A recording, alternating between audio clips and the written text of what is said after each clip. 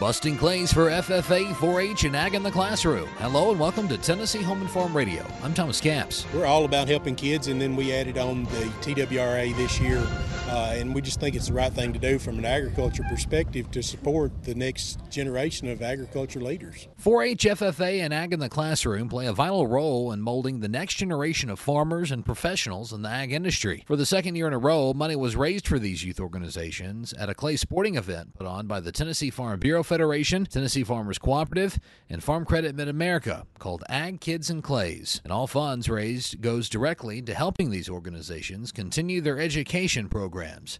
Brian Wright with the Tennessee Farm Bureau says it's critical these organizations continue for the vitality of the ag industry. This is a 100-bird event here today with kids from all over the state of Tennessee.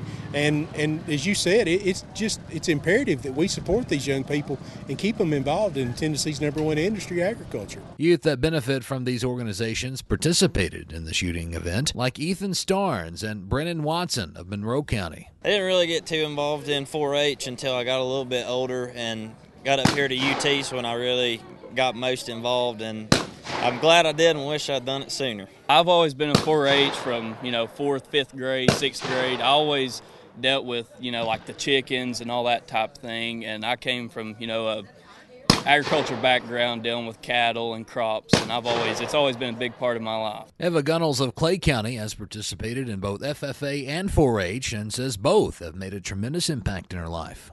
It's a good feeling because we've always been involved in 4-H and now we're in FFA in high school, and it feels good to give back to it. I think, it helps the future 4-Hers come in, so that they'll have plenty of money to keep doing things like we have been able to. For Tennessee Home and Farm Radio, I'm Thomas Capps.